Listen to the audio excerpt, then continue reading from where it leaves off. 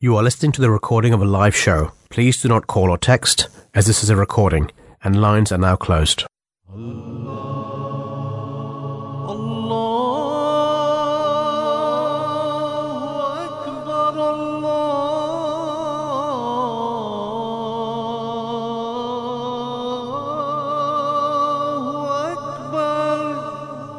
You're listening to the Voice of Islam Radio, broadcasting on DAB and via the internet 24 hours a day.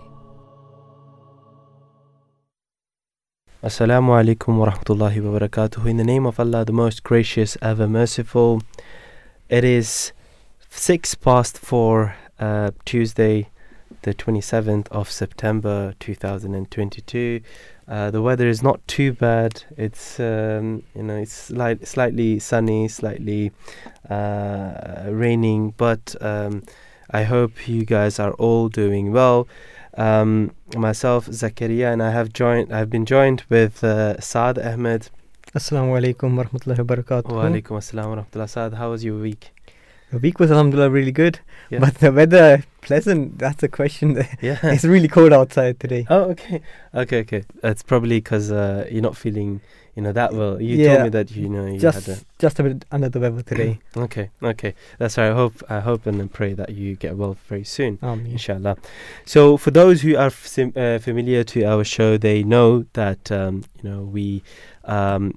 we will be speaking to you for the upcoming 2 hours. So for these 2 hours, we split the 2 hours in two different topics. So in the first hour, we will be discussing about social media and the addiction to social media, the addiction to the likes, etc. And what is the second topic that we will be discussing in the second hour? So the second topic today will be regarding Afghanistan and its impact and what was called. Just giving a small introduction to Afghanistan, what it impact financially, what's happening there nowadays. Right. Okay. Right. Yeah. So these are the two topics that we will be discussing. Interesting topics, but also very informative topics as well. Because sometimes what happens is that not everyone is aware of the negatives of social media. All of us are actually involved in using the social media, but sometimes we don't know how addictive it could be. So, as you know, in today's day and age, social media is a necessary part of our lives. With the evolution of technology, we now rely on social media tools to communicate, to connect, to learn, and to entertain, of course. Zakaria, sorry, I'm cutting you short. For entertainment, that's where the money goes out normally. Right, exactly. Yes. Where your Netflix, Prime, all that. Yeah. Especially YouTube. And it's your money. I don't know if anyone subscribes to YouTube or not. Maybe we will, because with these with the ads that they're adding, it's so annoying. But yeah, but YouTube is something that we can't live without. It's something which is, in my person, I learn a lot of things from YouTube. Yes. And you can literally find anything on YouTube. But apart from the YouTube and other social medias, we also use our emails or chatting apps, to talk to one another at in every day, basically. And it's made us so easy to communicate with our loved ones, or even those who we want to connect at any place in the world, right? So we use the social media. For example, Twitter is very famous as well, and we are active in Twitter. So if anyone wants to get in touch with us, they can always, visit at voiceofislam.uk in Twitter.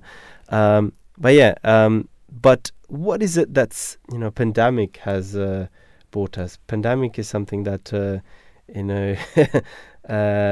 it was such a time. And especially we are going through a pandemic as well, but during the time of lockdown, majority of us were involved in social media, isn't it? And yes, especially Zakaria, using internet. Especially during lockdown, as you mentioned just now, that's the only way we had to communicate with our loved ones, our family members, our friends, our colleagues.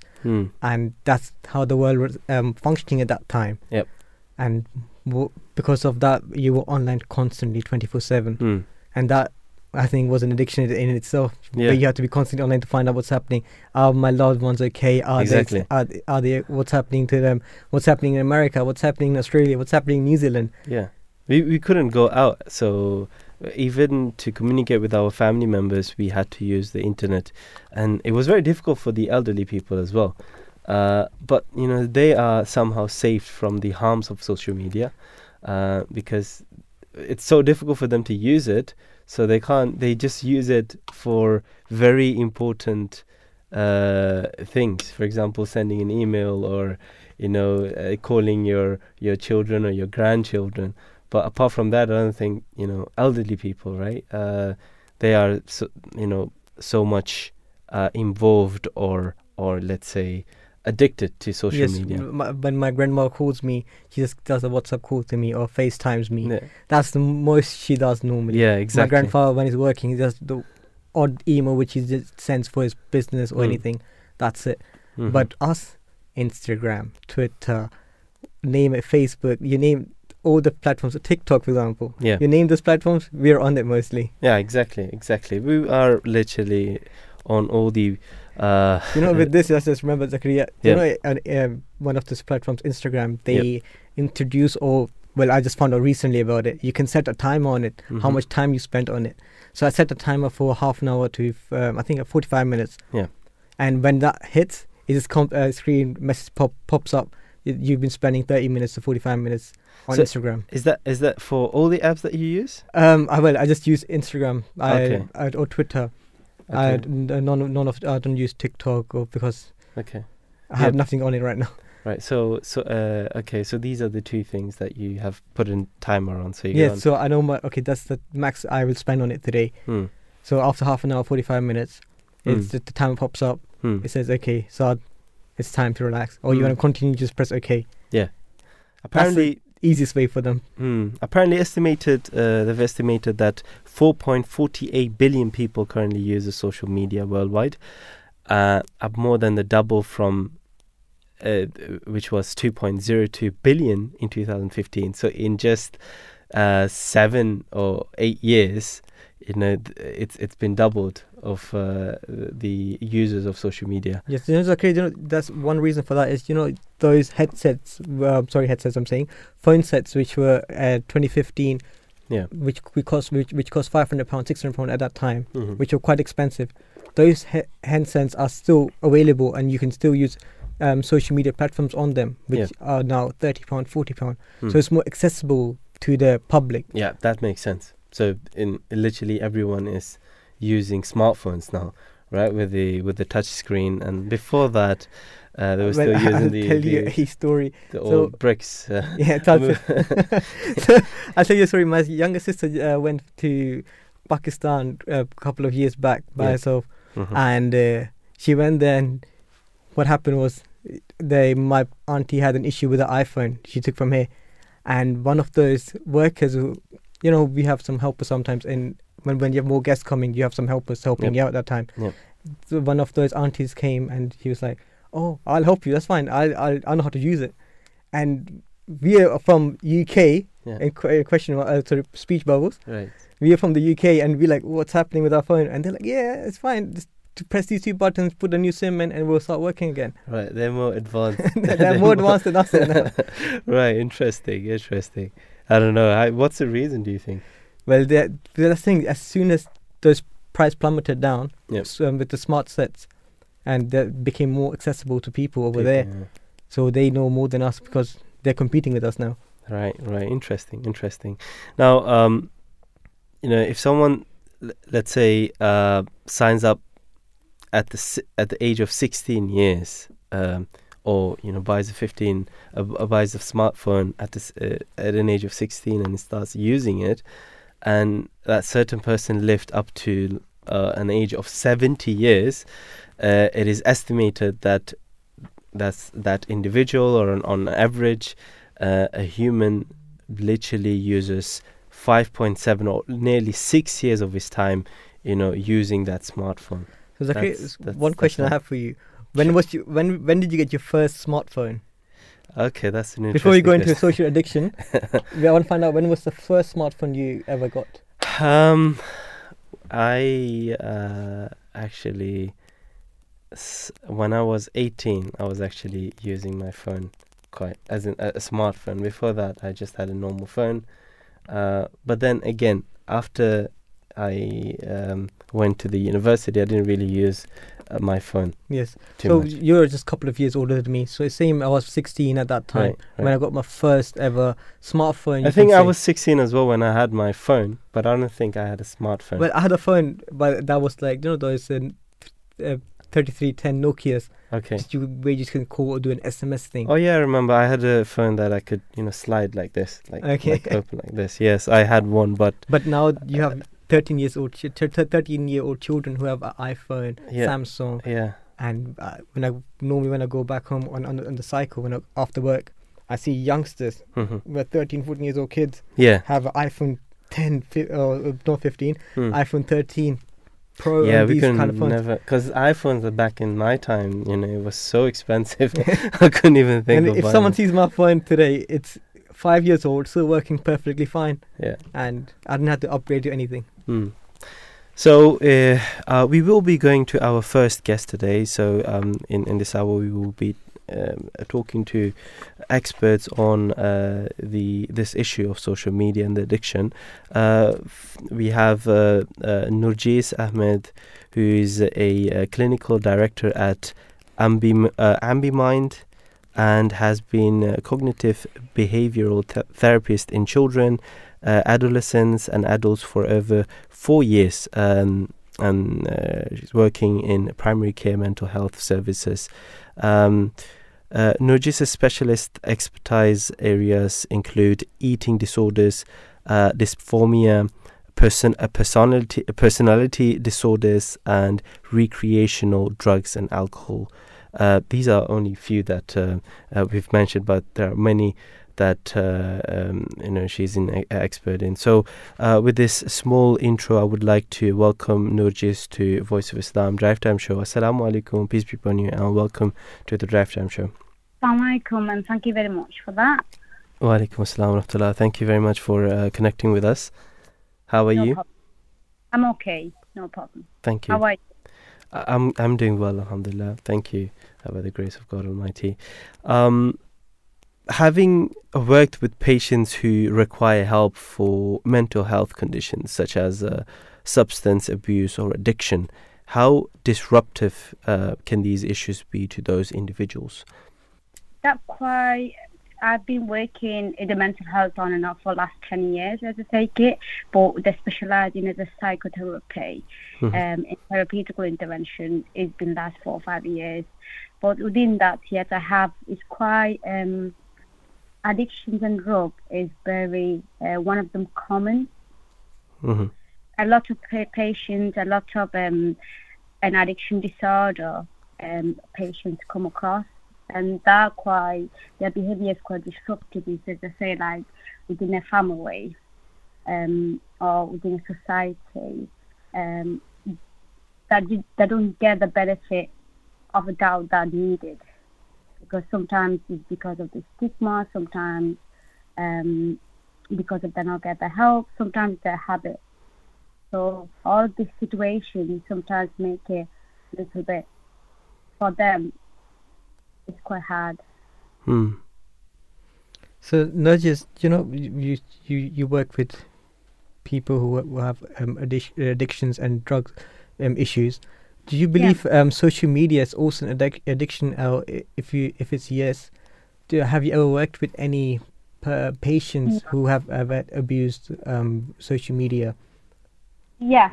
Recently, I did work with few of them. So about two of them are clients who are struggle with social media. Because it's that because, as you know, the recent research shows that most of them, like 70% general population, age 18 and older, using social media every day. So what happened is that they started to gain a little bit more. But say, if you spend more than 5 or 6 hours in social media, that's like you started to develop an addictive behavior before you know it. Mm-hmm. Because although the social media certainly has many users, including like not just a positive outcome, it can be challenging to strike a balance to social media, like using TikTok, using a lot of media now at this moment, Facebook. So if you scroll in one and you go into different one, you go into different one. So sometimes it's like the people before you realize is using social media so much that it impacts your work, your education, your important parts of your life, like relationship and hobbies. So that is affecting a person's well-being. So a lot of my clients, few of my clients I come across that experience loss of sleep, experience poor light sleep because of the social media users. Because of having the poor sleep, they start to get depressed, again, as well as I start to get anxious. So there's also a stigma which that seeking professional help for mental health conditions and something like social media addictions might not be accepted as a problem by many people. They might think it's just a normal thing. I'm just addicted, but it's not an issue. Please, could you share your thoughts into why seeking professional help for such a mental health condition is vital? It's very important seeking professional help, whether or not a person would consider themselves to have a social media addiction or not, or is impacting quite a lot. It could be themselves, it could be their own or their family members. So because it have a massive effect in individual. That could create depression, that could create anxiety, relationship issues, stress, because a research shows that 50 people in the UK, social media uses either significant source of stress or very significant source of stress in their life. So they start to go to the isolation. Sometimes it's body image related content. So a lot of negative impact, even though we have a positive impact of social media users. Mm-hmm. So it's very important, even the stigma, the mental health, still that is even, like say, a lot of people, a lot of family members, if you think about it more of a cultural way. So in our culture, we doesn't want to sometimes, we say, oh my gosh, you can't say this because it's not a good thing. The public stigma involves a negative or discriminatory attitude that others have about mental health, isn't it? Okay. So, yes, all these issues and stress, isolation, is there a set pattern which you see among those patients or not? Yes, absolutely. Yeah, because some of my patients display that kind of pattern, because some of them, especially like body image, like at this moment, the social media is one of them. Like if you see a lot of actors, a lot of young people that could use a lot of filters to make them look that way that I want to. But however, the reality that it is not that true. And some people have social anxiety that can't go outside to talk to presentation or talk meeting people that feel uncomfortable. But what happened is, in social media, they could talk to the people, communicate with the people what they want. So it's not their true self.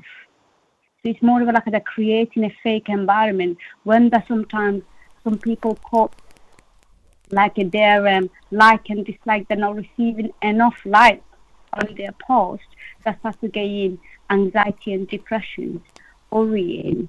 So all these things I could see in a lot of my clients represent when they're using a lot of time in social media. Okay, so Narjis, this information you have given us, it's really good. So we can also, for our audience especially, who can understand, talk about this with their own family members and everyone around them. So I would like to say thank you for this insight knowledge from your side. Absolutely. Thank you very much. Thank you so much. Have a nice day. You too. Assalamu alaikum. Thank you very much for Narjis for connecting to us and answering our questions. This was Narjis Ahmed, a clinical director at AmbiMind. So just before we were speaking to Narjis, we were discussing about the impact and how in the world how much time you spent in using the social media. And I was saying that if you lived up till from the age of 16 till 70, average, I think youngsters, they get their phones by 16 or maybe earlier. Yes, but let's say they get it by 16 and they live up till 70. Almost 7 years in total they use their phones. Which is a lot, isn't it? Yes, Zachary. Actually, Nargis even mentioned, in UK, what's impacting is stress, isolation, body image. From this stigma from social media, when you're scrolling through especially, you see a image in front of you, you think, oh, that's how you should be, that's how you should portray yourself, right? But afterwards you find, oh, that's been photoshopped, or that's been altered in some way or another way. Yeah. And then you find, okay, these are not real images. But when you see it for the first time, you think, oh, that's how you should be. And that links towards stress and being, exactly. And being not, I want to say ashamed of yourself, of how I look and everything, but you feel a bit timid, or I should look that way. That would make me feel more powerful, make me feel better in one way or the other. Yeah. I mean, if you expose yourself, or if you, let's say, put pictures and you compete with each other, you want to be better and better. I mean, there is never satisfaction. You can never be satisfied of the picture that you've put. You want to have a better picture next time, and then suddenly you want to have surgeries or plastic surgeries to make yourself an ideal person that you actually like. I mean, this goes on and on and on. It's something which is an addictive thing, and true happiness, right? You can never find in the beauties of the world, let's say. And the true happiness is, as Muslims we believe, in the remembrance of God Almighty and being recognized by God. This is what true happiness is. But people try to find this through, social media or being recognized, or the more likes they get, the more so-called happier that they want to be linked with something, right? They want to have something to be linked to feel in a community sense type. So what they do is social media, especially, as I call community, you can use it for good, you can use it for bad also at the same time. It has the pros and has the cons also. As she has even mentioned before, lack of sleep. That's really important. I think it might have happened to you also. I don't know. It has happened to me. You're scrolling through Instagram and you find, oh, it's been 2 hours. Yeah, I mean, a lack of sleep because this is one of the things, and I think it's very important. And the next day, Fajr is like, oh, that's getting Fajr. It's the morning. It's the first prayer in the morning. First prayer of the morning, yeah. And it's like, oh. I mean, am I missing it? Am I still waking up? It's really hard then to wake up. You waste so much time, and by the time you've scrolled through so many videos, you realize that you've spent 2 hours, and then you've got only 3 hours to sleep before Fajr or before you go to work, let's say, and your sleep pattern literally get destroyed, and you get more and more depressed because of that as well. Just speaking knowledge-wise, you don't gain anything mostly by scrolling through for 2 hours normally. If it was like informative, I would understand you're learning something for 2 hours. Yep. That's still you processing some information too.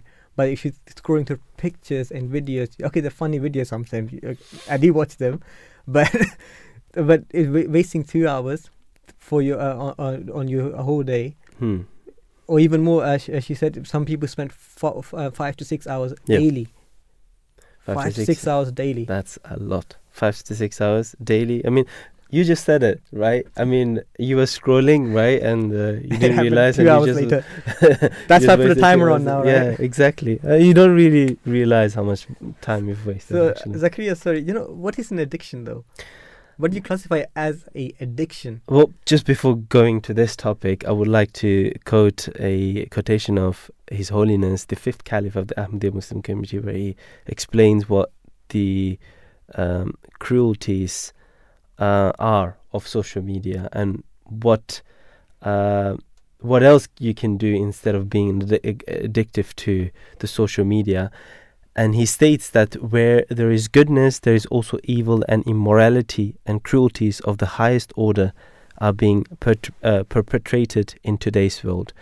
Modern technology is being abused by many in order to spread satanic influences and injustice, and as a result, mankind is moving away from God and true faith.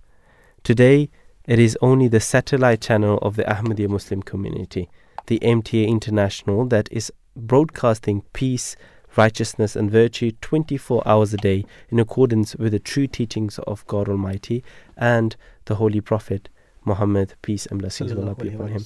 So when Huzur mentioned about the satanic influences, what do you understand with that? Well, with these, we have influence around us, right? You have good influence or bad influence. Yep.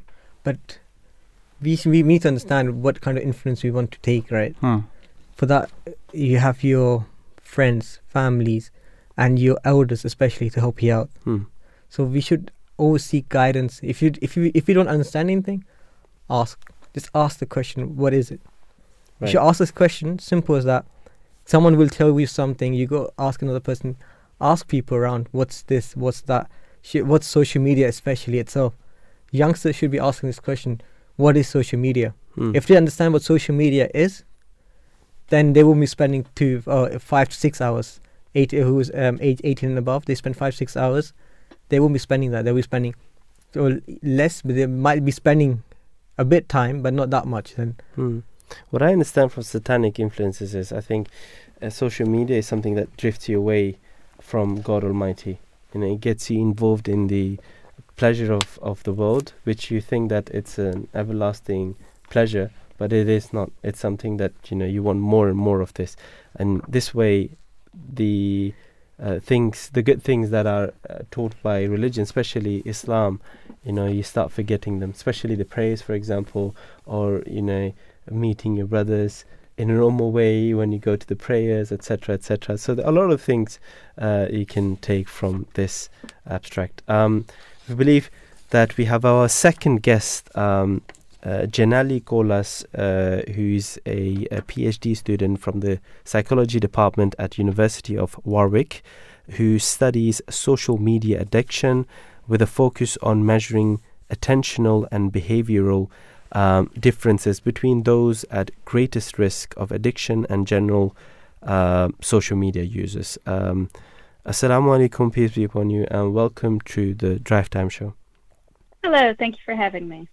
Thank you very much, Janal, for joining with us. Please tell us a bit about your work and what your PhD focuses on.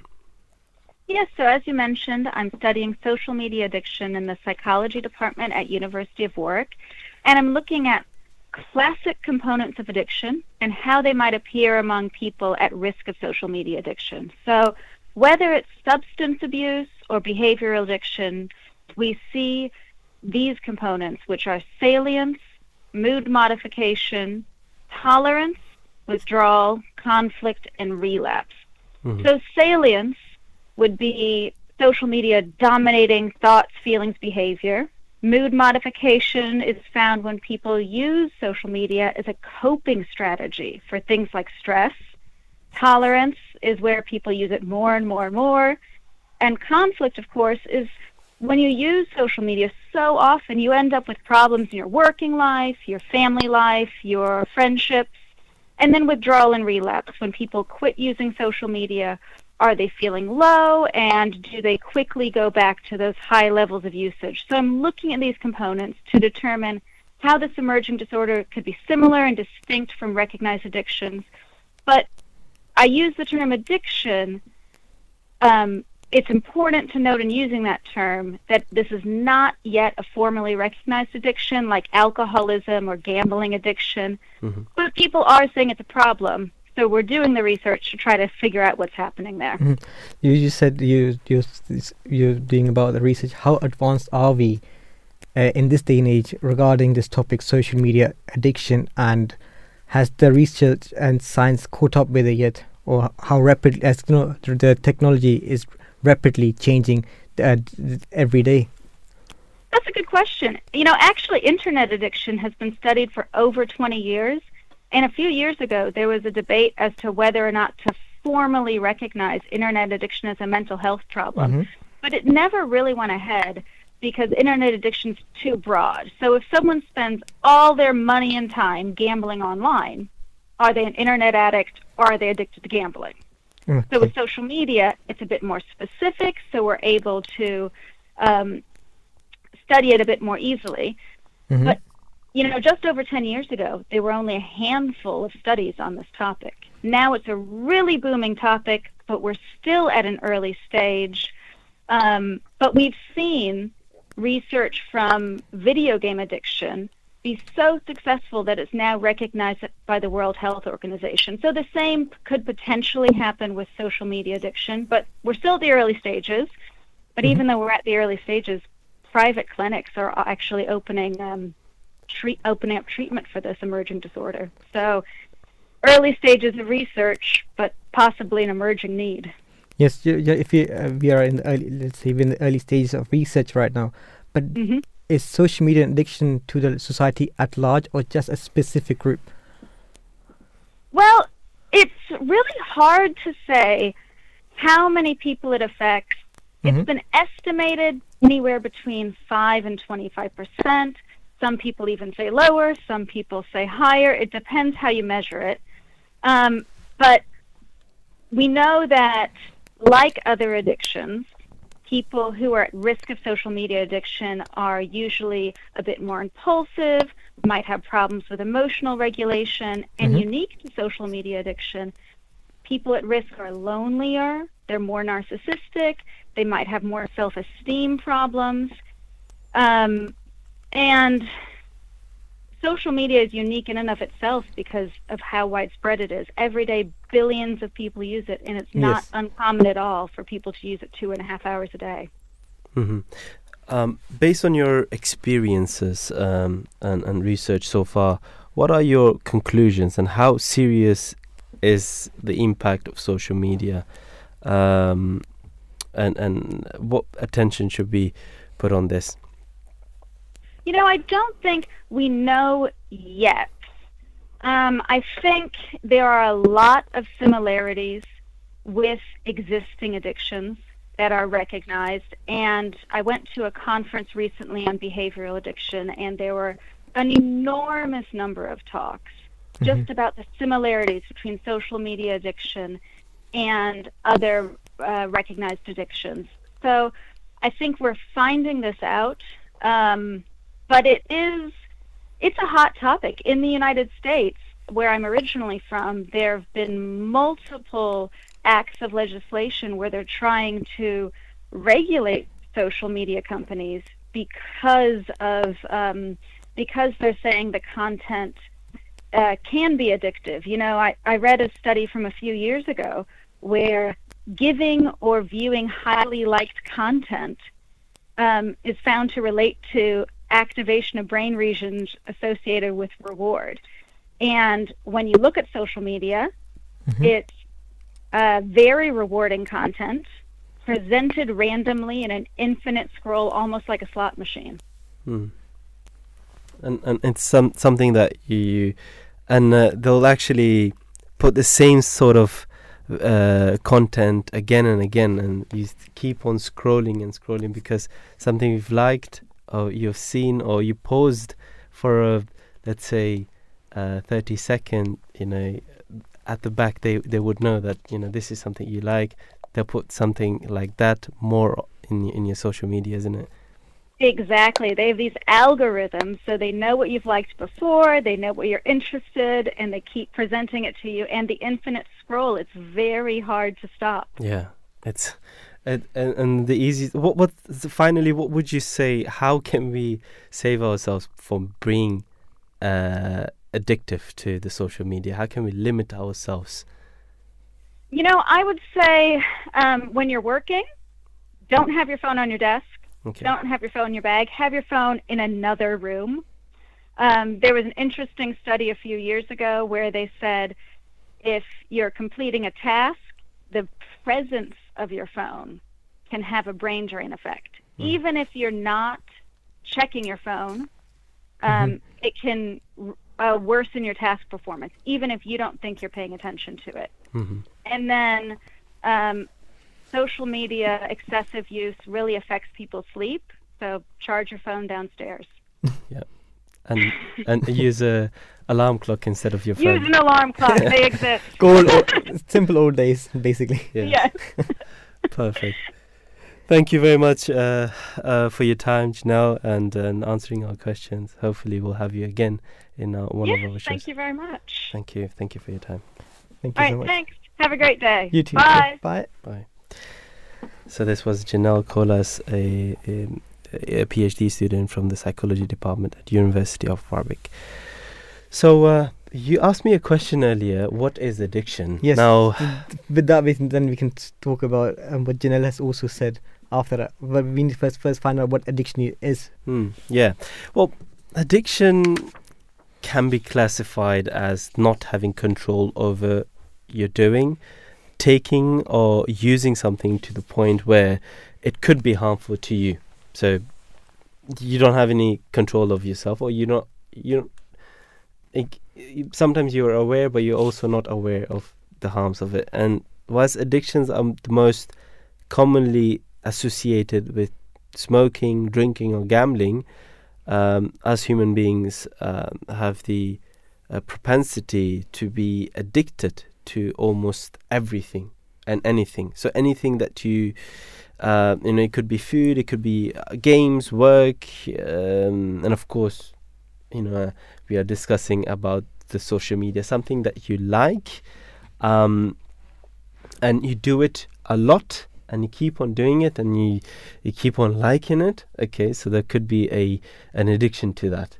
So it could be anything, literally. But the social media is this thing that, because you have so much content from the world, and every single time you turn on your phone, go to the app, you'll find all the things that you like, and yes. keep on As watching. Janelle mentioned, the algorithm, especially. Yep. You like a post. Yep. The system knows, okay, he likes this kind of content, and from there, algorithm works, and after a couple of days, it understands you, what you like, where you pause, where you play, and what kind of area you live in, and it'll be around just for your surroundings. For example, there was a van barber shop, right, which opened up during pandemic, or just after pandemic, and it said, okay, it's near you, and I clicked on it, and it was near my area where I live. I was like, okay, so Instagram does know my location, roughly. Then I checked, my location was ticked on. Yeah, so they're like, okay, your location is there, and because I was looking through hairstyles for men, exactly, and it came out, okay, there's a barber for you just around the corner. Sometimes you don't even search for something, and you're just discussing with your friends, and suddenly that's what pops up. It pops up. That means you've been listened. Yes. Right. So we have a interview that it's a recorded interview with Dr. Anna Lembke, who is basically an American psychiatrist and chief of Stanford University's Addiction Medical Dual Diagnosis Clinic, which supports patients with substance abuse disorders and behavioral addiction. So we had this interview earlier with her, so I would like to play this in front of you. So thank you again, Dr. Anna Lembke, for joining us at Voice of Islam Radio today. Really grateful that you could take your time out to be here. So please tell us a little bit about yourself and how you found yourself specializing in the medical field of addiction, from the opioid epidemic to now smartphone and technology addiction. Well, I'm a psychiatrist. I trained here at Stanford University, and then I joined the faculty after my psychiatry residency. And initially, when I went into psychiatry, I was not interested in treating patients with addiction. In fact, I had been educated to believe that addiction was a social disease, not a medical disease. So it was an evolution in my own career to realize that addiction really is a brain disease. There are also obviously psychological and social components. but there's this very important neurobiological aspect. And when I started asking patients about substance use problems and other addictions, what I discovered was, number one, they were eager to talk about it. And number two, by targeting specifically their addiction problems, in addition to their other psychiatric problems, they got better a lot faster. So that was really a revelation for me, because I realized that I, like most psychiatrists, had been ignoring addiction. And in doing so, I was really depriving my patients of the opportunity to get well. I see. And did you find that this is do you find it that people are less likely to talk about addiction in the first place as well? It's very stigmatized. There's an enormous amount of shame around addictive behaviors. So patients typically will not volunteer that information. But if asked in a caring and empathic way by a physician, in a private setting, my experience is that patients are not just willing to talk about it, but actually eager to talk about it, because they know it's a problem. They want to do something about it. It's just a matter of helping them find the way. Yeah, absolutely. So then I know that at the moment you are kind of pushing for social media and technology to also be recognized as a kind of addictions to be recognized as disorders to be treated. And you appeared in the Netflix show, The Social Dilemma, where you argued that social media is a drug, which does exploit the need for human connection. So please, would you tell us a little bit more about that? Sure. So starting in the early 2000s, shortly after the cell phone and the smartphone came out, I started seeing more and more patients coming in with what we call behavioral or process addictions. These are addictions to behaviors rather than drugs. But I think of digital content as really just a digital drug. And these patients were reporting things like compulsive overconsumption of internet pornography, compulsive overconsumption of video games, compulsive overconsumption of online shopping. And then, of course, with the advent of Facebook, Snapchat, Instagram, we started seeing patients who were reporting pathological use of Snapchat and Instagram and other social media content. What do I mean by pathological use? Well, the definition of addiction is the continued compulsive use of a substance or behavior despite harm to self and or others. When we diagnose addiction, we usually diagnose it based on the 4 C's: control, compulsion, craving, and consequences. In my clinical experience, people can develop addiction to a behavior and a digital drug in particular, like social media, the same way that they can develop an addiction to traditional drugs like alcohol, cocaine, cannabis, methamphetamine. And that looks like this. People start using drugs. And when I use the term drugs, I'm talking broadly, including digital drugs. They started out using for one of 2 reasons: to have fun or to solve a problem. The problem can be wide-ranging, from depression, anxiety, insomnia, to loneliness and boredom and everything in between. If the drug works for them to either create fun or solve that problem, they will return to use.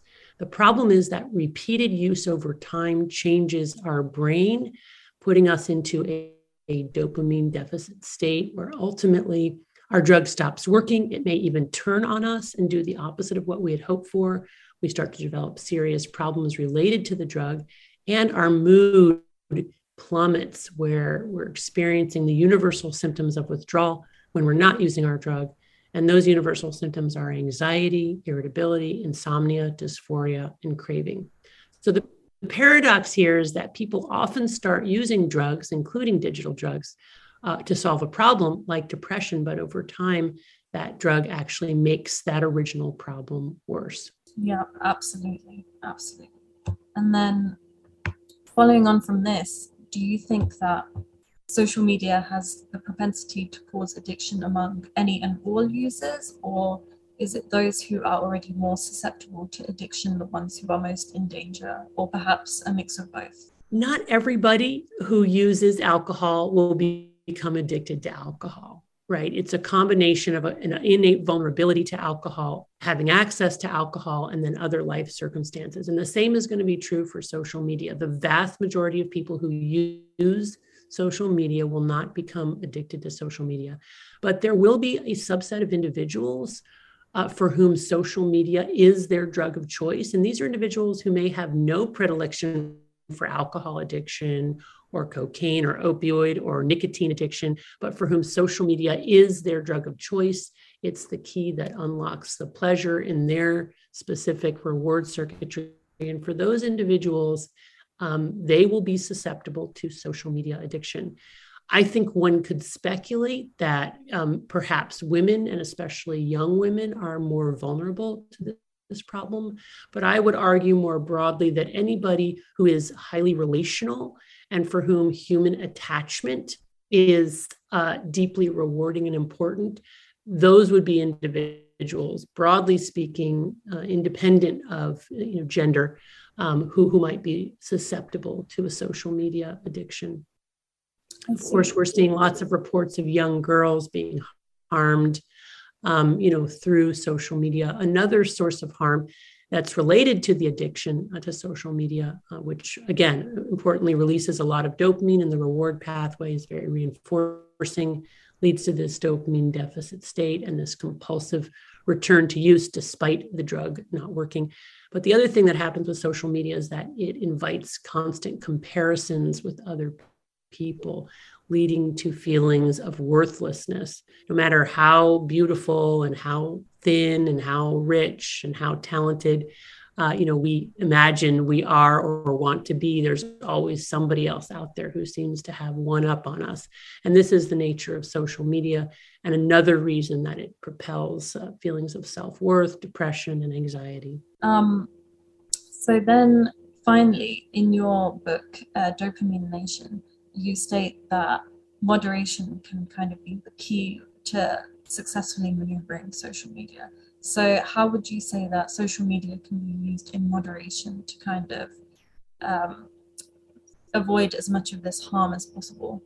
Because social media is a drug, which means that it releases a lot of dopamine in our brain's reward pathway, and dopamine is our reward or pleasure neurotransmitter. And because that process of releasing a lot of dopamine all at once changes our brain and puts us in a dopamine deficit state, which is akin to depression, the first order of business in overcoming our compulsive overconsumption of social media, as well as any drug, is to abstain from the drug for long enough to reset reward pathways and reassert baseline healthy levels of dopamine firing. So what I recommend to people who are addicted to social media, or even those who are finding that they're engaging in problematic use, which may not yet meet threshold criteria for addiction, I recommend first a period of abstinence away from the drug. I like to recommend 4 weeks, because 4 weeks is on average how long it takes to reset reward pathways and get out of the cycle of compulsive overconsumption. Less than that, what happens is all people experience is the withdrawal without the benefits of restoring baseline dopamine firing.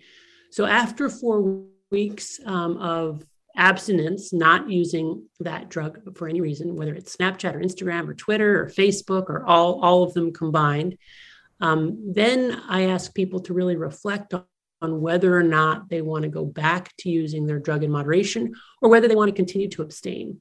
In my clinical experience, most people want to go back to using their drug, but they want to use less. They want to use in a less compulsive way. They want to moderate their use. So then we talk about self-binding strategies. Self-binding strategies are ways of putting literal and metacognitive barriers between ourselves and our drug of choice so that we can press the pause button between desire and consumption. When it comes to digital drugs, this can take the form of time constraints, literal, geographic, physical barriers, and also categorical barriers. So for example, for social media, a time constraint might be telling ourselves, well, I'm only going to go on social media 2 days a week, no more than 2 hours a day. So we commit to not being on social media except for during those times. Or maybe it's 1 hour a day, after we've finished our chores and our homework and our obligations to family, etc. And then really, keeping close track of whether or not we're sticking to those limits. Using literal geographic barriers might be things like deleting the apps, right? Or maybe even getting a phone that doesn't allow for those types of apps. There's technology now where people can get phones that do certain things that connect to the internet, but not others. Not keeping the phone in the bedroom, right? Having geographic spaces in the house that are tech-free spaces, kind of sacred spaces. Categorical barriers are things like deciding which of our digital drugs we can moderate and which ones we honestly can't. So for example, maybe I can moderate Facebook, but I can't moderate Instagram, Snapchat, or Twitter. So I decide that Facebook is okay in my life, but those others I don't engage in. So things like that. Dr. Anna Lemke, I just want to thank you again for joining us today, and thank you for taking the time out to speak. All of this has been very interesting, and you are welcome back anytime. Thank you so much. It was my pleasure. So this was a interview pre-recorded with Dr. Anna Lemke. Very interesting interview indeed, and we've learned so much from this interview. Thank you for that. Saad, would you like to tell us about how we can break free and stay safe from the addictions, and yes. what has is the leader of the Ahmadi Muslim community, or the Imam and the Caliph, what has he said for us to do? Because as Muslims, as Ahmadis, we, of course, this is the guidance that we need. Yes. Right? So His Holiness, our fifth Caliph of the Ahmadiyya Muslim community, he has said, "We Ahmadi Muslims must never allow new technology to deviate us from the path of righteousness. Rather, we must use it to enhance our spiritual and moral standards, and to increase our love for Allah and the Holy Prophet sallallahu alaihi wasallam, and to increase our relationship of love towards the Prophet Messiah alayhi salam." That's what he said during a conclusion session in Qadian. So quickly, just I'm just going to add in a few points of mine, because we're coming to the end of the show, right? So these are tested and tried versions. So what we can do is basically put our phones to the side. Yep. Don't look at them. Just turn off all notifications. Yeah. Secondly, log out and just try to avoid logging back into it, right? Yeah. And the third one, which I mentioned, was put a timer on the app. Yeah. And then many more things, but we're coming to the end of the show. Yeah, so Zakaria, if you could complete for us. Yeah, perfect. Yeah, very valuable and the tips that you've given, of course. In conclusion, and we at the end of the today, this hour's show, social media addiction is a very real issue that isn't just unfortunate, but rather sinisterly even encouraged by today's few social media platforms that dominate. In this context, social media addiction should be a concern for every single person who uses technology that connects to the internet or the Wi-Fi, as they will be exposed to mechanisms that need users to stay engaged in order for monetary value. And almost all of us might be affected by social media addictions, whether it is through self-experience or because we have witnessed it in some close to use. His Holiness has, we've given quotations of His Holiness, and we've learned so much that this is an evil if it's been used without thinking, without knowing what the harms are. If you know it and we limit ourselves, of course, then we can save ourselves. So I would like to go to our news, and here is the news. You are listening to the recording of a live show. Please do not call or text, as this is a recording, and lines are now closed.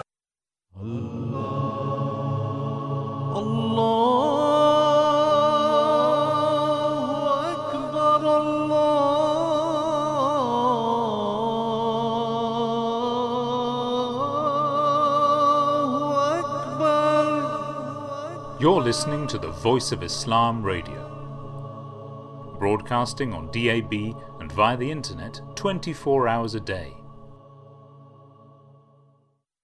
Assalamu alaikum, peace be upon you, and welcome back to the Drive Time Show. In the previous hour, we were discussing about the effects of social media, especially the addiction that we have. Pretty much everyone is addicted to the social media, especially those who, use our mobile phones for using the social media. But for this hour, we have a slightly different topic, and the topic for this hour will be regarding Afghanistan and its impacts and what's happening over there right now with the poverty, right, and everything. Yes. According to the World Bank, about 9.2% of the world, or 689 million people, live in extreme poverty or less than $1.90 a day. In the United States, 10.5% of the population, 34 million people, live in poverty as of 2019. Poverty has been a major issue in Afghanistan since the Soviet invasion in 1979. With the Taliban invasion in mid-2021, the country is facing a severe humanitarian economic crisis. After the Taliban takeover, the international community froze Afghanistan's assets abroad and halted all fundings. Foreign aid, which once popped up the country, has been slowed to return. According to the United Nations Development Programme, as much as 97% of the Afghan population is at risk of sinking below the poverty line. Amidst the rise in poverty, 70% of households are unable to meet food and non-food needs, which is particularly affecting widows and elderly people, with disabled people, and also children, and with a estimated 3 million children at risk of malnutrition and susceptible to diseases like diarrhea due to weakened immunity. I mean, so much going on in Afghanistan, especially, they've gone to so much poverty, which is, and it's been there since 1979, isn't it? And then with the invasion of Taliban in 2021, it's gone even worse. There's so much going on. I mean, yes. What's Zakaria? This poverty thing, especially throughout the world. Obviously, our topic today is regarding Afghanistan and what's happening over there. But poverty at itself is really difficult. Yes, because they are human beings like us, right? Mm-hmm. We are fortunate enough to be in the UK right now. Yep. And we have all the means right now. We have food, water, transport, what you name it, we have it here. And over there, you have these difficulties. The children over there are dying out of hunger, out of illnesses. So we, as if the audience is listening to us, we should try, even if we can send 50p from our side over there. Yep. And if, let's say, 100,000 people do it, and that's about £50,000 straight going over there to help out those people in need. And that's just a 50p. And a milk bottle nowadays costs about £1.30, right, Zakaria? Yeah. I mean, things, we can do small things. Small things. That's a 50p. That's a small thing. Yeah. And send it over there as a charity, and that will help them out. Yeah, definitely. God Almighty says in chapter 2 that, and we will try you with something of fear and hunger, and loss of wealth and lives and fruits, but give glad tidings to the patient who, when a misfortune overtakes them, say, surely to Allah we belong, and to Him shall we return. What do you learn from this? Zakaria, with this, what I've learned is Allah is always with those people who are patient. In Allah ma sabirin. Yep. Allah is always with those who are patient. So we should always try and bow ourselves towards Allah the Almighty. Yep. Ask His help, because He's the one who's guiding us to the right path, right? Indeed. I mean, serving God Almighty is a part of our faith, isn't it? It's one of the pillars of our faith. And we understand serving God Almighty. Does it only include the worship that we do, the 5 daily prayers? the prayers that we do, there the physical two prayers. parts of it, right? Mm-hmm. One is the rights towards Allah, Yep. Huququllah, and the second part is the rights to its creation, Huququl Ibad. Mm-hmm. So they both go hand in hand. If I'm just praying 5 daily prayers and not looking what's happening around me and not helping out those people in need, my prayers are literally in vain. Yeah. Unless something else planned for me, that's a completely different topic. Yeah. But these two things go hand in hand. You have to help serve the creation which Allah has created. Yep. So they are also human beings. They are your brothers, your sisters. Imagine that it was one of your sisters or brothers who were in Afghanistan at that time. What about that? Yeah, We should always think in that way.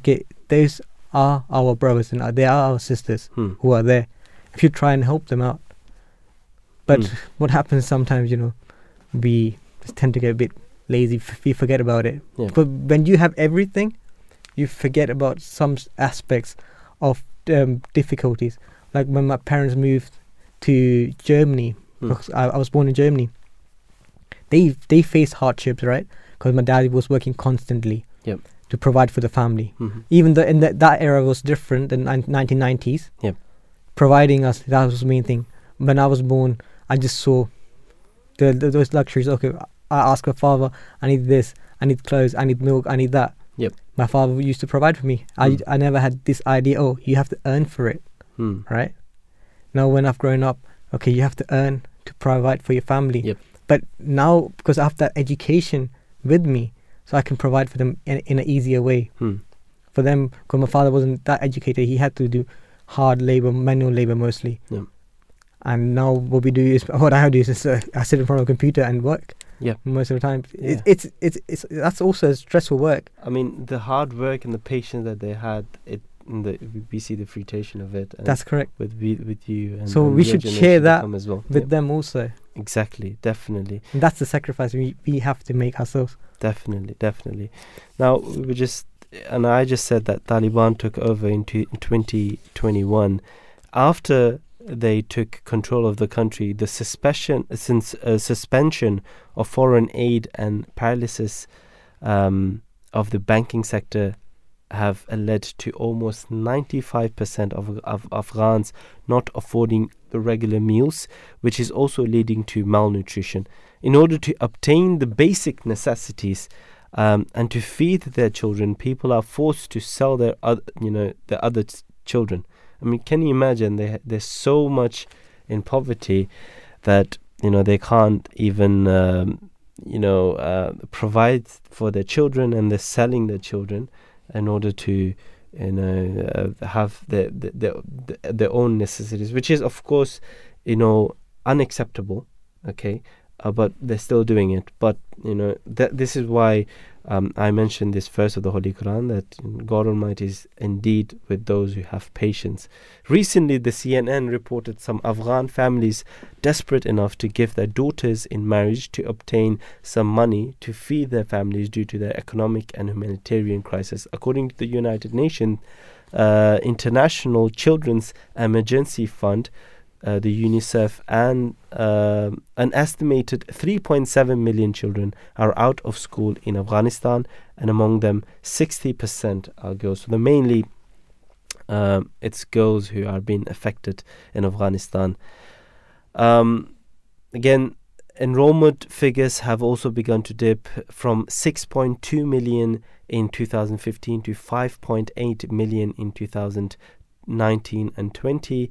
The share of the government budget going on education is also shrinking. Even as the population is growing steeply, children are leaving school to earn money for their families, and women have been forced to in going into begging because of the poverty of the country. I mean, it's horrible. I mean, yes, Zakaria, it's tough times over there. It is. But as you have mentioned before, regarding people are selling off their children, right? That's, I imagine a parent has to sell its child to someone just to provide for the other children. Yeah. But what does the Holy Quran say? Even though the Holy Quran says, it says you shouldn't kill your children out of poverty, right? Yep, exactly. but for them, they are just taking the quick way out.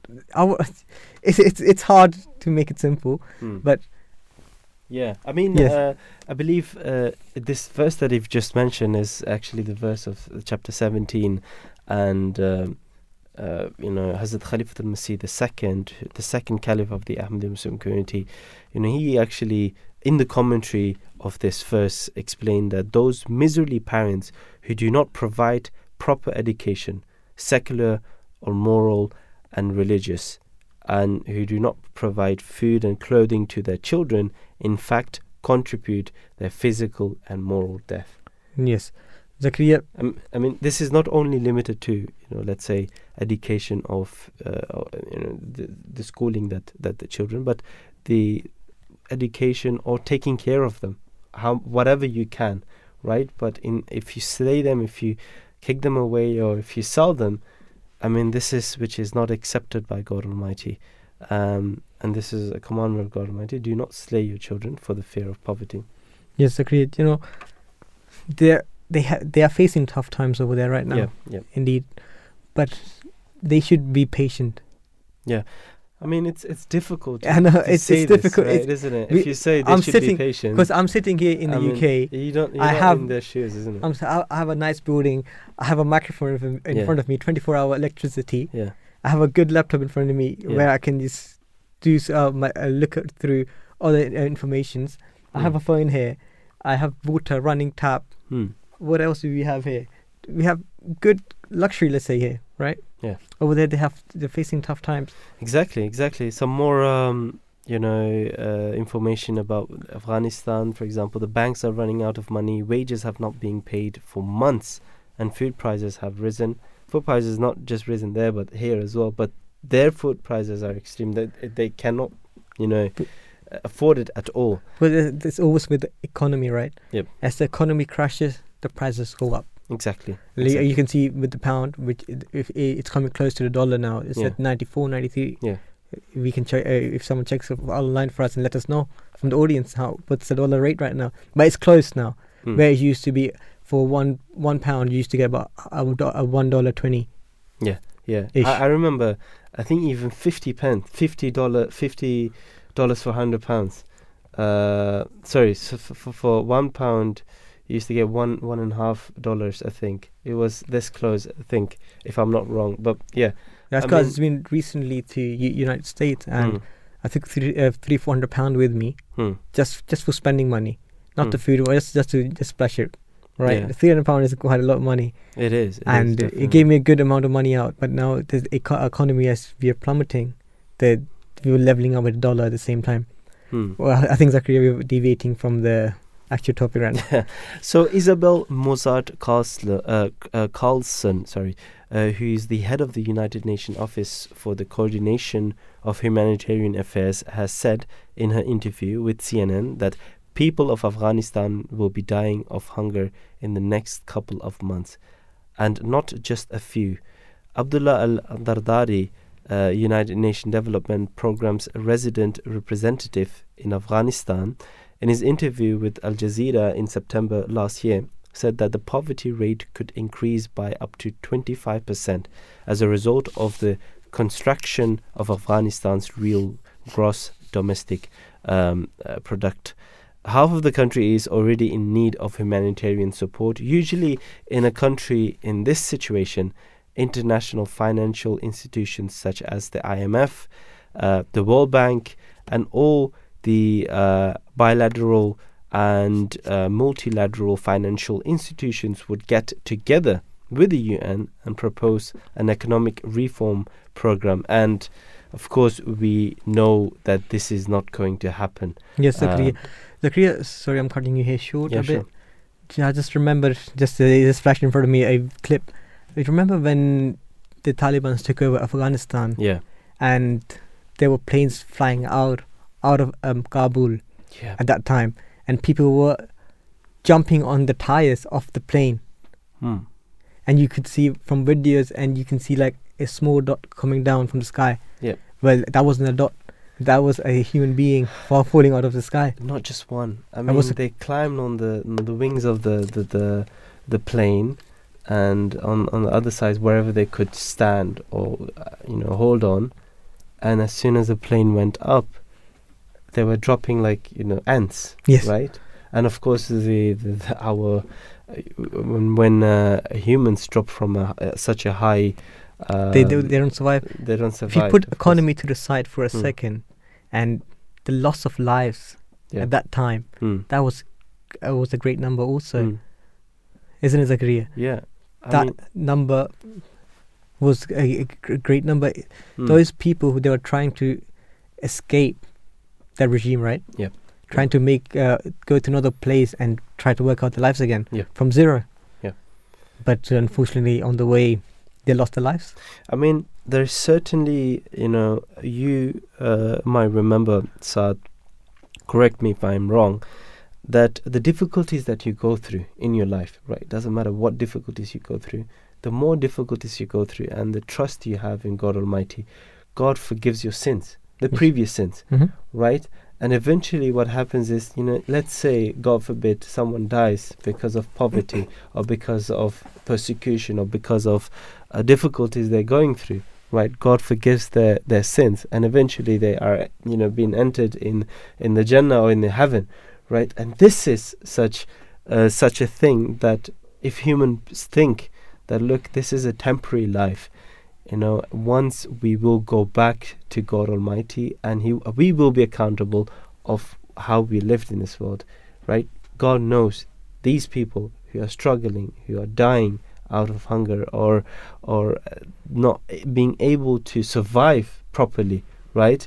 God will, God is with them, and God willing, they will be helped, or if not in this world, in the hereafter, their sins will be forgiven, and they will, inshallah, hopefully, and God willing, enter the heaven. So we pray for the difficulties of the people of Afghanistan, that may Allah may God Almighty take away their difficulties, and may God give them ease, and so that they can go through these difficulties and they can see the sunshine again in their country. Let's remember, Allah the Almighty says, Allah has created a man weak, right? So we have our weaknesses, but when we are facing difficulties and then even becoming more weak and forgetting Allah and trying to cut corners, trying to make us make a better life for ourselves. But at that time, it's difficult. But if we turn towards Allah the Almighty and pray towards Him, ask for His help, because when you read the very first chapter of the Holy Quran, it says Ihdina siratal mustaqim, siratal lazina an'amta iyyaka na'budu wa iyyaka nasta'in. We implore for your help, right? We ask you for your help. So we should ask Allah the Almighty always. Okay, oh Allah, please, if you're putting us into this situation, you are the one only who can take us out from the situation also. And God, when you have this trust and you continuously pray to God Almighty, He takes you away from the bad situation and He puts you in a good situation. But then you have to have that trust. You have to have the patience also. And you have the patience as well. And we should pray as well as everyone who knows about Afghanistan, right? We should pray for them. It's not just them who needs prayer, as you said, Zakaria. Yeah, they need prayers of others as well. They need our prayers also. Definitely. We should also pray for them, as you said. Definitely. So it's just not just for them to get out from their situation. They are our brothers, they are our sisters. We should pray for them on a daily basis, and we should remember them. We should ask Allah to help them out. Exactly. I mean, there is also a link with hard work as well. So sometimes when there are lesser opportunities, what people tend to do is, or when they have lost their jobs or when there's nothing they can do, people start begging. So do you think Islam teaches us to, if there is nothing we can do, we should beg? Or is it something that the Islam discourages us and tells us that you should work and earn your own money? So if I'll tell you a story about someone came to the Holy Prophet ﷺ and asked for some help. Hazur gave him an axe, I believe. Could be something else, but Hazur gave him an axe, said, work for it. So he used to go to the jungle, cut down trees, sell them off. And he used to make money? And he used to make money out of it, and he came out of that situation. So if someone's going through poverty or something, they should also think about ways they can make money, right? Exactly. Not illegal ways, the correct ways. Legal ways. Yep. Always take the right path, and Allah will guide you on it. Don't take the easiest path. Take the path that will, is legal, and it will motivate you. So, I mean, someone who works hard, and then at the end of the month they get their money, or at the end of the day they get their money. There's so much satisfaction in that, because you worked hard for it. Now you have earned whatever you've done, right? And like I've said, there's another hadith or another saying of the Holy Prophet, peace and blessings will be upon him, where he gave clear teachings on begging and charity. He said that begging or asking for food and money without repayment was the means by which the poor survived at the time of the Holy Prophet, peace and blessings of Allah be upon him. And the Holy Prophet disapproved of begging and only allowed it under 3 circumstances. And these are the 3 circumstances where you can beg. First one is if one was in severe poverty. And the second one is when one did not have when one owes a enormous debt. And the third option and the third reason where you can beg is when one did not have the means to pay blood money. So these are the 3 situations. Otherwise, the Holy Prophet, peace and blessings be upon him, always encouraged the believers to work and earn their own money. And of course, he also said that he who begs from people when he has a sufficiency will come on the day of resurrection with his begging showing itself as scrapes, scratching and lacerations on his face. I mean, these are the situations where you could have worked, but you chose the easier way, right? We were discussing about why we shouldn't, and what circumstance, how we will be presented in God, in front of God Almighty when we die, and we've lived our lives of begging, right?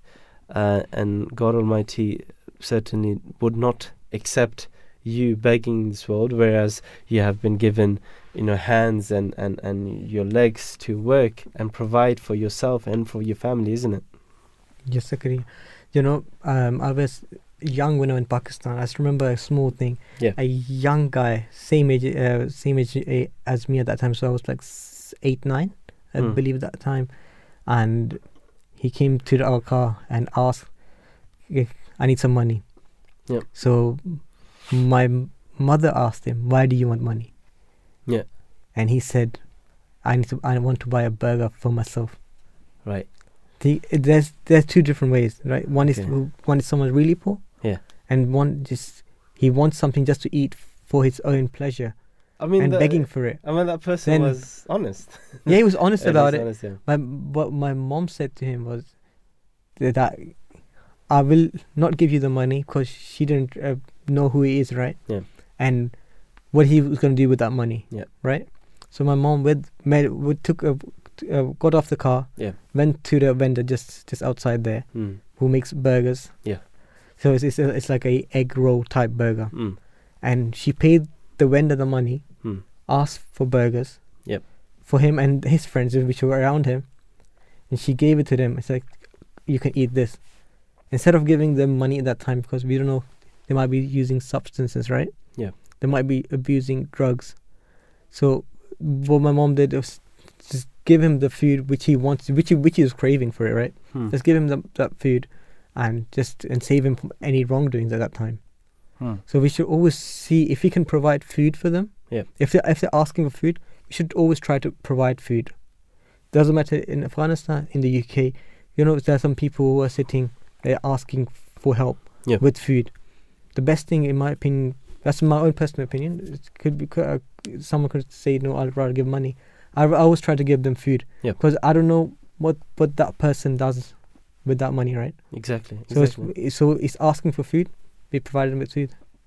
Yeah, I remember an incident as well, but I'll be discussing this after our guest has been informed that our second guest is here, Alexandra Ruthie Shower Pereira. I hope I'm pronouncing the name correctly. Who is Action Against Hunger UK's head of nutrition. Assalamu alaikum. With this small introduction, I would like to welcome. Assalamu alaikum, peace be upon you, and welcome to the Drive Time Show. Assalamu alaikum. Thank you very much for welcoming me. Wa alaikum assalam wa rahmatullah. Thank you very much for connecting with us and joining us at the Voice of Islam. As you know, we are discussing about Afghanistan and the crisis in Afghanistan. And the majority of the population of the developing countries like Afghanistan is facing an inability to afford regular meals. We've discussed this during our show. What support is your charity providing to the population of those countries in this regards, and especially when it comes to Afghanistan? Yeah, I'll talk to you about Afghanistan indeed, if you wish at the beginning. So we've been in Afghanistan for about 30 years now, and that's really, really important to know, because when we've been so long in a country, we are very well known by the communities. They talk to us, and we have a lot of information about what they eat, what they need, if they access food or not, and what is the best way to help them. And some of the examples that we have recently is talking to shopkeepers in places where we work, like Dainkundi, which is one of the poorest provinces, where they are telling us that the problem is the quality of local products, which is very poor because of the drought. So they have imported products, but they are very expensive. We talk to mothers as well in our clinics. People are telling us that mothers particularly are telling us some of them have been reduced to eating grass for weeks and giving grass to their family. So when it is the case, like it is in Afghanistan, what we do, and depending on what is available on the markets or not, is directly providing food baskets to the families, or, which is something that we favor more and more, is providing cash assistance to the most vulnerable people so that they can buy the food themselves, in addition to covering their other needs, because people might need more than just food. And providing food to people who cannot afford how to cook the food, for example, can be a big problem. So this is the type of assistance that we are providing in Afghanistan right now to cover the problem of food insecurity. So you just mentioned about you provide cash to the vulnerables and helping them out. Does it have a better impact than providing aid, or let's say food or anything else? Is just giving them cash it's a better option or not? So we've been providing cash to vulnerable people in different parts of the world for quite a while now. And because we have been doing this for a while, and it's not only us doing it, we are part of organization monitoring this. We've done a lot of research. Of course, we know that one of the advantage and the main advantage is the dignity it brings to people. We are not choosing for them the food that they will eat, and we are not choosing for them what we think they need. They are making the choice, and that's extremely important. So, of course, then there was the monitoring of that and how the money is spent, and we have evidence to show that the money, when people struggle to get food for their family, they will spend the money on food for their family. And they will spend the money on the highest need that they have to keep their families safe. We also know through research that there are ways we could design this cash intervention in a way that we could improve nutrition directly. So, for example, you could put a condition to the cash. You could put a condition to a pregnant woman going to antenatal care, for example, to receive the cash, or for children to be vaccinated or being checked at the clinic.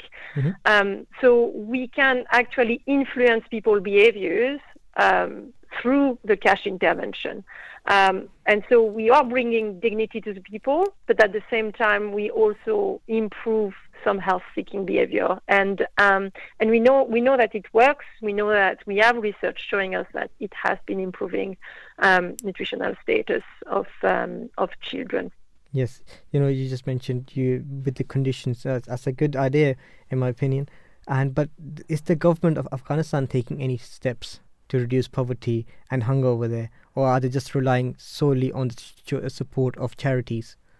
So, I mean, the thing that is important to know about Afghanistan is that before this new government, Afghanistan was already depending at 70% on international aid in their economy before this. Okay.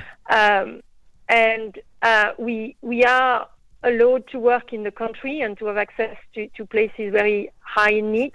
And the government is giving us access to that, which is really important. The main problem right now in Afghanistan is the freezing of the assets of the Central Bank of Afghanistan by the American government, because this is having a very negative impact on people's purchase ability. The impact is on the people, not on the government. Currently, the foreign reserves of the Central Bank are frozen, which means that international aid as well, which maintains the policies, the public system, is interrupted. Giving hard currency and the delivery of cash is being interrupted, and so people don't have cash, people don't have money. And currently, what the Afghan government is doing is working on trying to get those sanctions lifted so that the economy can open up and breathe again. Which is something that we are also calling for. So we are calling for a resumption of the official development assistance to make sure that the Afghan economy is able to fight against poverty itself. And we are calling for the restoration of the banking system so that the international aid can be fully provided as well. Yes. Now, you just mentioned you're doing quite a lot financially also, but is your charity also working to improve the health and nutrition services for the people living in remote areas of Afghanistan who have a lack of local health care and are facing difficult times in those areas? Yeah, this is actually the core of our intervention, and this is probably also what we are most famous for, more than cash distribution, because of our expertise in health and nutrition. So we have obviously seen an increase in malnutrition with the situation, particularly the most threatening forms. It's a form, we call it acute malnutrition, when the children are very, very thin. Yes. And more than 1 million children under 5 will soon face the severe form of this extreme thinness. Okay. So what we've done is that we have increased the support that we are giving to the health system to treat those children, making sure that they can have access to good quality care. And also, we know that there are places where there are no health facilities, so we have increased the number of mobile clinics that we run. So we have teams going to villages and directly to communities to provide basic care for pregnant women and children, and that's the way we found to make sure that we are really covering as much of the population as we can. Okay. Alexandra, I hope and pray all the work you are doing there, and it will flourish even more. And I also pray for you guys that you stay safe also in Afghanistan when you're over there at Ground Zero. Thank you so much joining us at Voice of Islam today and giving us such an insight and first-hand experience what's happening over there. Thank you so much for giving us a voice. And thanks a lot for the people who are listening for taking an interest in the situation in Afghanistan. Thank you so much Thank you. Bye. Thank you. Bye. So Zakaria, and I'm speaking to Alexandra right now. She has given us quite a lot to talk about today, isn't it? Yeah. So they've been there for 30 years at Ground Zero. So obviously, they are having a first-hand experience in Afghanistan, and they know what's happening there. They're going there and speaking to shopkeepers and asking them what's the change which has to be done now, and ask them, okay, tell us, what do you guys want? Even with the cash she was talking about, Alexandra, and laying out some conditions with it. Okay, we'll give you such amount, X amount of cash, but for that you have to go vaccinate your children. That's a healthcare thing, right? Yeah. So that's providing clean and medical care for your children, and you plus getting cash also to provide for food, and they are giving you the freedom of choice. Okay, you can cook this, you can buy this, because there are quite many things which a family needs. It's not always just food itself, food and water, but there are some requirements for a woman, what she needs, and there are some requirements for the children, what they need. Right? So speaking to her right now, and it has given me quite a lot of inside information. 70% aid was given to Afghanistan before this even happened. 70% which is coming into Afghanistan was aid from throughout the world. Okay, that's, like you said, it was the beginning of the show as well. Yes. We should contribute as much as we can, right? Even if it's like 50 pence or 30 pence, right? And there are countries, there are nations who are helping out Afghanistan, and I hope they will go through these difficulties. But we have our last guest for this hour. We have Dr. Margaret Harris, who is a public health doctor and a spokesman for WHO. Assalamu alaikum, peace be upon you, and welcome to the Drive Time Show. Thank you very much. It's a pleasure to be with you and your listeners. Thank you very much. A pleasure for having you. As you know, we are discussing about Afghanistan and the issues, especially when it comes to the poverty. The rise in poverty in developing countries is resulting in the inability of the population to access healthcare facilities. What steps have the WHO taken to make the healthcare system more accessible to people, and specifically for to the people of Afghanistan? We've done a lot of work in Afghanistan, because you're absolutely right.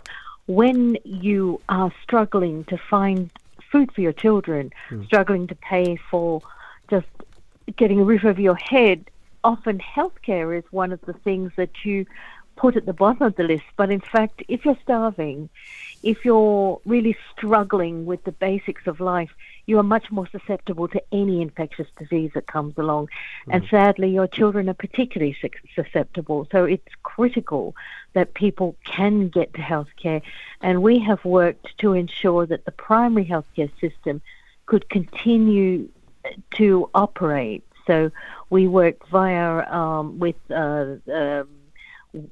money from the World Bank, but in partnership with UNICEF, to ensure that all the primary healthcare centres could continue to function and were funded, and that the staff could be paid, and that the supplies could all be there. And this is absolutely critical, because unless you have close care that's not going to cost you the money that you would spend on food, people won't use healthcare. But it's more critical that people with the least money have the best access to healthcare. Yes. So, you just mentioned regarding food hunger. If there's a lack of food, the children develop some diseases. So in these countries where there's a lack of this quality of life, and they don't have the facilities towards healthcare in these areas, what does the WHO do regarding to improving the healthcare facilities worldwide? Right. So indeed, that's very much central to our mission. Yes. Is what we call universal health coverage, and that sounds like something like insurance or something like that. But what it means is that every human must be able to access healthcare wherever they are and close to where they are. Not, like having to travel days and days to get to a hospital, and not to have to necessarily go to a hospital at all, but to have high quality care by a well-trained person nearby, and by a well-trained person that they trust and who understands their culture and can really identify what needs to be done for them, and also to provide other things. The critical thing is to have preventive health care services, so things like ensuring that all children can get vaccinated and all parents understand what vaccines are necessary, and that those vaccines are in the health centers and in with all the nursing practitioners nearby in the community and available for free, not available again costing you money that you might have to spend on food or other necessities. And other things, also working with families to ensure that the right nutrition gets to children, so that when a child is born, encouraging every mother to breastfeed for at least 6 months or as long as possible, so that again the babies, the children, get the best chance at the best health right from the beginning.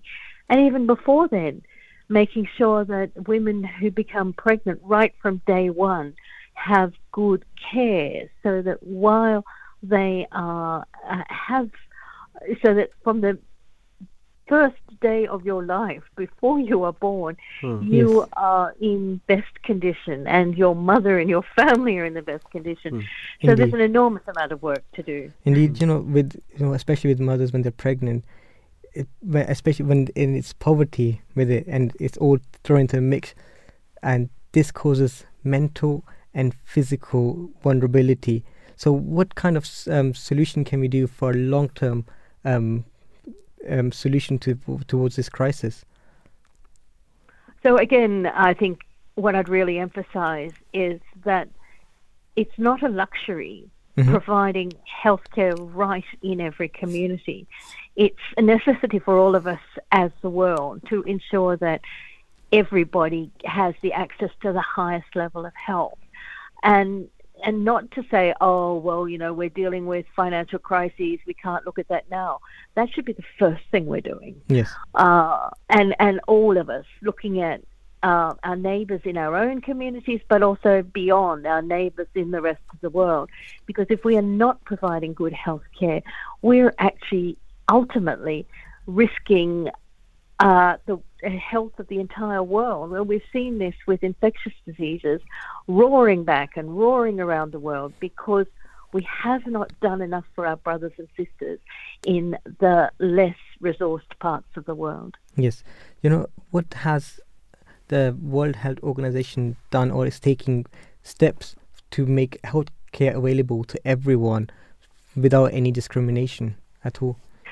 Yes, so that again is central to our mission, and we have something called the millions, the billions. Actually, Okay. we had a target of increasing the access to healthcare for at least another billion humans.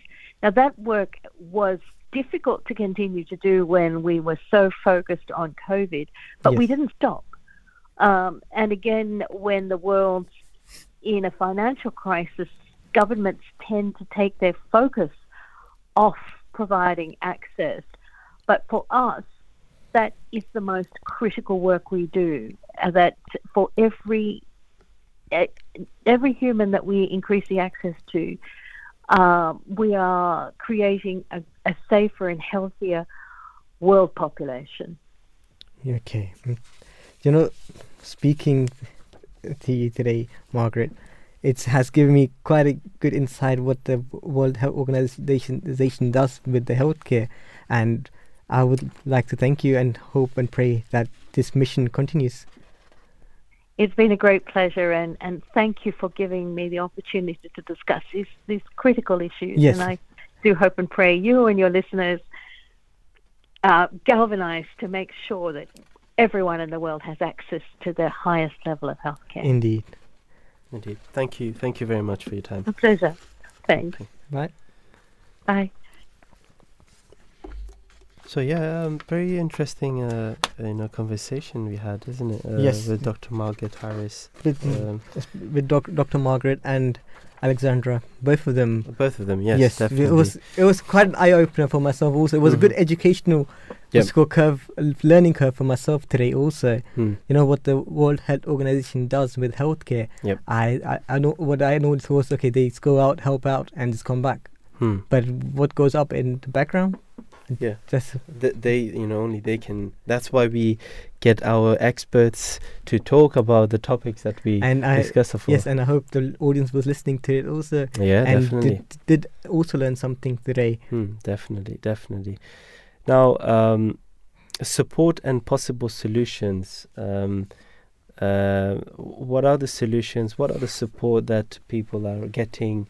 The UN appealed for almost $200 million in extra funding for life-saving aid in Afghanistan after Taliban's seizure of power. In response to the UNDP proposed a package of interventions, including essential services and basic income, aimed to support close to 9 million vulnerable people, especially women and girls. And this is a report according to the Al Jazeera. According to the World Bank, in order to reduce poverty in Afghanistan, Afghanistan must focus on strengthening the agriculture, investing in human development, managing and mitigating risks that increase poor people's vulnerability. 1 year on from the Taliban's takeover, which is now basically in 2022, a group of 32 Afghan and international non-governmental organizations are urging the international community to abandon the country's people, but instead address the root causes of the economic crisis, stand up for human rights, and increase humanitarian aid. Yes, agree. When we look at the solution of poverty, right? Yes. What does Islam teach us? And does it... is it a pillar of Islam? Is it a part of our life, of every Muslim? What does Islam teach us in regarding to when it comes to poverty and how to tackle poverty? Zakaria, Islam is a way of living. It simplifies life for us. And what Allah the Almighty has said is regarding zakat, which is also a pillar. It should be a part of our life. It should be embedded in us. So giving some amount of money, depending on how much you've earned and how much savings you had. Yep. And it's about 2.5% on your savings, yep. Not on your earnings, but on your savings. Zakat is basically, for our audience who are listening, it's a type of tax. Yep. But people will say, okay, tax, we pay council tax, we pay income tax, we pay HMRC tax, self-employment tax, you name it, we are paying a tax, right? Yeah. Yep. But this tax is simple. So this is taking from the rich, giving it to the poor. So it's making out a balance. It's not on your earnings, but it's on the savings you have. So if you don't touch those savings, then you have to give X amount of money. So I believe this saving is a saving that you do, and it's an amount, let's say 4,000, 5,000, or let's say 3,000 to 4,000, and you have this saving for 1 year and you haven't touched it at all. You haven't touched it, yes. Right? You have to give 2.5%. 2.5%. And only those people who are rich enough, they'll be able to save up, isn't it? And the more money they have, the more percentage of that 2.5% goes to the poor people. And yes. And this is how... But that's the way, that's why, as I mentioned, Islam is a way of living. Islam teaches you a simple way of life. Solution for every problem in the society is Islam, isn't it? For example, if I have a saving, right, and I'm not touching it at all for the whole year, that means I don't need it, right? And from that, on top of that, just 2.5% from that amount, which is going to the poor, and that's balancing out your community, your social area. Yeah, definitely. I mean, the Holy Prophet, peace and blessings upon him, himself said that zakat, the money that we just discussed, should be taken from the rich and given to the poor, denotes that the basic principle of zakat is sympathy for mankind and helping the poor. And this is, when you do this out of love and out of your responsibility, automatically you have this love for the poor, that you're given this, and hopefully this will benefit the poor people.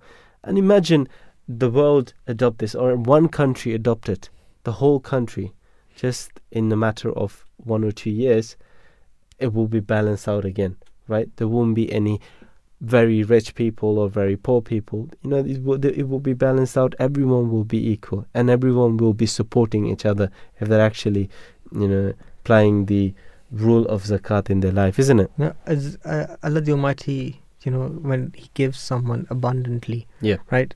It's the immense work He has given to also provide for the people around him. So Allah has given him. Allah has made him the path for those people. Yeah. Right.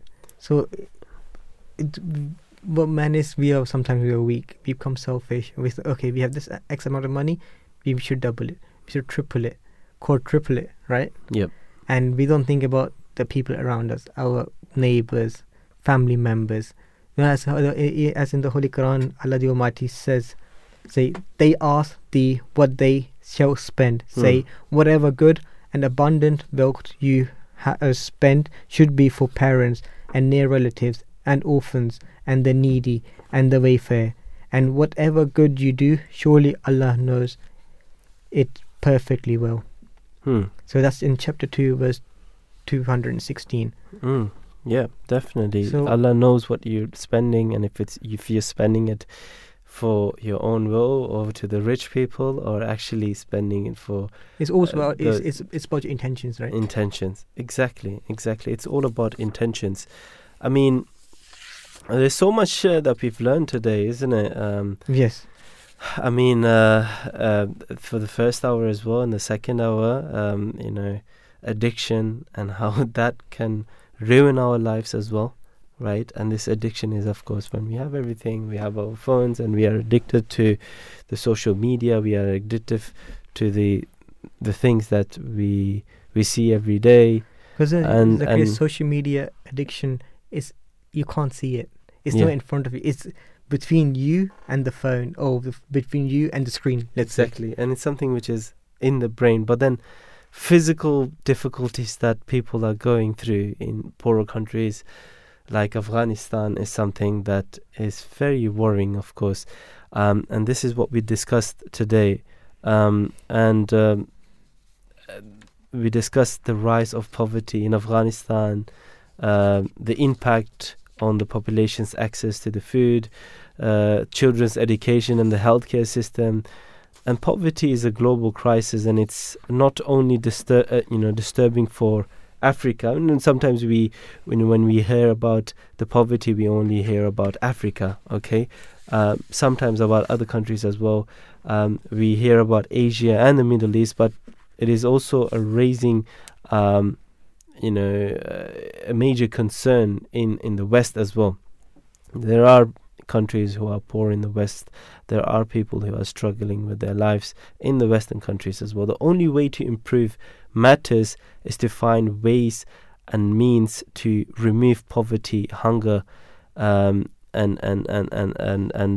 scarcity. Islam has given us a remedy to remove poverty in the nation, and one of the remedies, of course, is zakat, one of the best. And also charity is something which is encouraged by the Holy Prophet, peace and blessings of Allah be upon him, and he used to do it a lot. In the end, we also briefly touched upon the ongoing human rights violations in Afghanistan. Hazrat Mirza Masroor Ahmad, the current Caliph of the Ahmadi Muslim community, said that in the Holy Quran, Allah the Almighty has repeatedly instructed true believers to fulfill the rights of mankind and to help all those in need or who face difficulties of any kind. The Quran has particularly emphasized the need to help the most vulnerable members of the society, such as those who are mired in poverty. I would like to, thank our producers for today, Barida Ahmed and Maria Ahmed. They have, without them, it was impossible for this show to be successful. Thank you to them. I would also like to thank Habib Sadiq, who is behind the tech. So thank you to all who were listening as well. and also for the interview that was taken and for the call list. Thank you for everyone. Thank you to everyone. And here is the news.